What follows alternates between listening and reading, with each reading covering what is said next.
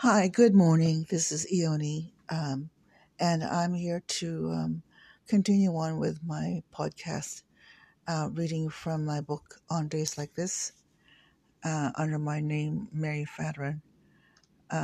It's Chapter 6, New Haven, Connecticut.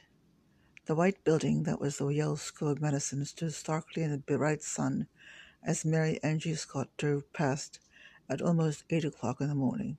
She drove a sporty white and blue Oldsmobile Skyhawk.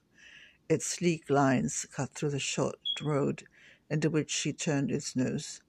The road led to the back parking lot, which adjoined the Yale New Haven Hospital, the tall building that was all red brick and glass, obscuring the view to the rest of New Haven.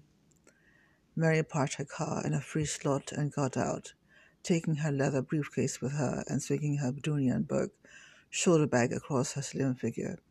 She was in a fine mood that day. It was her first day on the job. She went into the building that connected the hospital to the medical school and passed by a conference room which held a cluster of white-coated doctors holding forth on some meeting, possibly called rounds, as Mary thought. Rounds were held early in the day and usually on a Monday, she thought, having some knowledge of medicine, as she used to be a summer technician in the Veterans Hospital in her hometown. We'll have to wait until the dog decides to leave. Okay, he's gone. Mary glanced in as she walked past and realized that inside that meeting room stood Tom, all clad in a blue parka that enhanced his fair good looks. Mary smiled at his figure and then kept walking, following the path towards the wing of the pharmacology department, where her boss, Dr. Bob Metzger, held a laboratory. Bob Metzger was a tall, thin, but athletic man in his mid-60s. He had a shock of white hair, glasses on his nose, and watery blue eyes.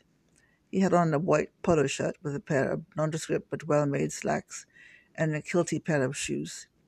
His tanned face was slightly pinched, as he would ponder over a scientific topic while he held forth in his own office. A slim watch adorned his sinewy and slim arm. He was an ordinary enough-looking fellow, but everyone thought he was a good man of science, having had the fortune to endure and keep his job at Yale's best school. Bob was in his office when Mary entered the laboratory. The lab was one large room which contained several instruments, 2 desks on one wall for the technicians to sit at, and on another wall was a weighing balance, an instrument everyone needed in his lab, and several other items such as a pH meter and a chromatograph. Further towards the end of that wall was a smaller room where the postdocs had their desks, all crammed in the room adjoining each other. On the far wall in the office of the postdocs was another desk which held a computer. Mary stopped by Bob's office and waved. "Hi, Bob, I'm here." He looked at her as though he had beheld a beautiful woman, which she was, but she was flattered that he did so. Mary didn't consider herself above the usual average-looking woman. She was merely her own self, an American Asian girl who was raised in the Midwest and was fortunate to have a brain that got her through a doctorate. "Hi," his voice was a bit like a smoothed-out rasping sound. Somewhat of a voice that what one might think was exhausted of its well-modulated origins and had been injured by continual bellowing in a gale storm. "Mary Scott, how are you? Did you get all moved into your apartment?" "Yes, I have," Mary replied. "It's good, no problems." "Good," he stood up and took her arm. "Let's go to the postdoc office." He motioned to the desk near the door. "This one's your desk. The other guys will be in after a while, and you can get to chat with them. I'll be in and out of the office, but you can catch me later." One of the postdocs stepped in from the hallway outside. It was Greer, and Bob squinted at him. "Hello, Greer, meet Mary Scott," said he. "This is Greer Waterman. He's the big guy here after me. Greer's been with me for a few years. He's done a lot for the Ubiquitin project." Greer was a tall man, but not as tall as Bob. He was a bearded fellow with a wooden face, and Mary noticed his teeth looked a bit like George Washington's. A short laugh escaped her throat, which she covered up by coughing a bit. Greer looked at Mary and said, "Hello." "Hello." They shook hands. Mary thought his hand was too damp, and she resisted the urge to wipe her hand on her skirt. Greer looked at Bob with an impersonal expression on his face. I'm going to have Melody get us some new liver for the purification step. I'm all out of the ubiquitin that we made the last month. Virginia Laboratories is asking for another sample so they can move forward with the cloning. Bob looked at him with a puzzled look on his face. Then he said, "Oh, okay, good, I'll be around if you need me." Mary wondered if Greer was too much of a show-off. Her briefcase got heavy in her other hand, as though she moved to her desk and put it on the chair. Bob and Greer got into a longish conversation, and then finally Bob took Greer to his office where they went on talking. Mary shrugged. She took her purse and put it on her desk. It was a greenish table with a few drawers on one side. The chair was a swivel chair that had enough room, but it was a difficult thing to even move around in it, due to the other desks being also with similar chairs. And if all those in the room were seated, Mary surmised, they all would be imprisoned, unable to get out in a short space of time. Mary sat down, fished in her briefcase for a laboratory notebook, and put it before her.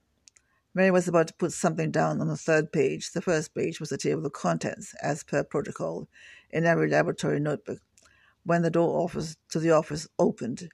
Tom Riddle walked in. He saw her first as she started to turn around to look at who entered. He paused and wondered if he ought to leave again.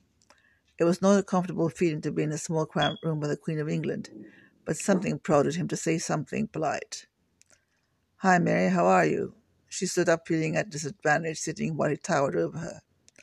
"I'm fine, Tom. How are you?" "Okay." He closed the door and decided to take charge and be as attractive as he possibly could. Tom was clad in a yellow Oxford cloth long-sleeved shirt and a pair of snug-fitting navy pants. He had on over that the blue coat that he saw him in rounds. He slung his jacket off him and put it on the coat rack by the computer. Then he sat on the edge of one of the desks and folded his arms. "Did you have a smooth move from, is it Indiana?" "Yes, it's Indiana," Mary smiled slightly. "Yes, I did have a smooth move. My parents and I had some relatives help to get my stuff in my apartment." "Good, that's good. And where do you have your apartment?" "It's in Hamden, a third-floor attic apartment. It's got a nice hardwood floor and a nice view of the valley below." "Good." His eyes studied her face. She had an oval face, and her eyes were slightly slanted. Her nose was far from the patrician, but it was an ordinary nose, and her lips were her best feature, nice and full. He didn't mind her lack of real beauty. She could have been a blonde, he thought, and she could have been more chesty, but it was okay. Another job for the FBI, Mary Angie Scott. A babysitting job, he thought. Then he remembered Mason's behest. Get Mary Angie killed out of Yale. Yes, that would be probably an easy thing to do, concluded Tom to himself. He would have gotten into more of a chat with her, but the door opened and in came Jacko, looking like wet rag in his surplus jacket and backpack. He wore jeans to the lab, and this was no exception. He wore a pair of running shoes, and his hair was overgrown to a length close to his shoulders. "Hey, guys," he said in a deadpan face. He hated Mary Angie Scott, and it was almost palpable. Mary did not register this hate at first, but he would recognize after a while. "Hey," Tom said in reply, getting up from the table that he rested his rear end on. "I'm going to get us all up to speed on the project." "Sure," Jacko said, again without any expression on his face. His bright blue eyes scanned Mary. "How you doing, Mary? What's new? You all moved in?" His accent was the Queen's accent, and Mary felt as though he was talking to her like an old friend, a buddy. It made her feel welcomed. "I'm fine. I just got into the new place over the weekend. How are you?" "Oh, I'm fine. I commute from Queens." "Oh, my," she exclaimed, looking sympathetically at him.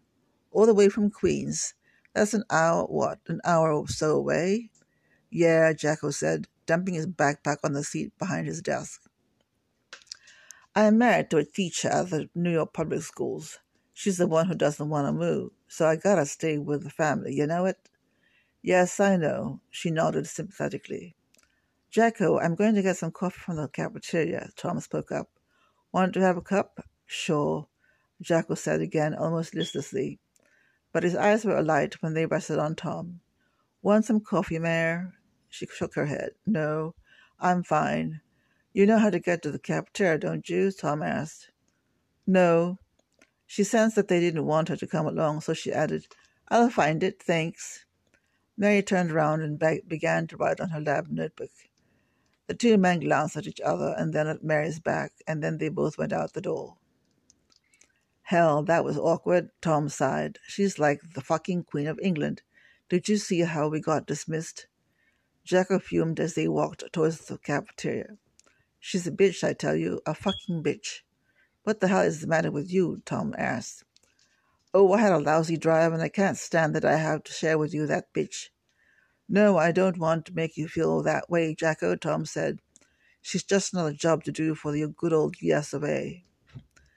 Hell, Jacko snorted. I'm sick of her already. What are we gonna do today to get her to like you like the bee's knees? I'll work on it. We'll be Mutt and Jeff.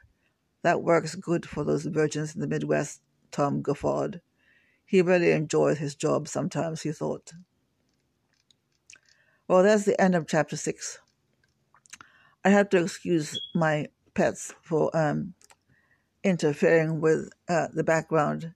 My dog likes to bark every so often, and in the middle of my reading, my cat Paco decided he wanted to visit and tried to traipse all over the stuff on the kitchen table next to the computer. So I was trying to hold him off so he wouldn't step on the keyboard.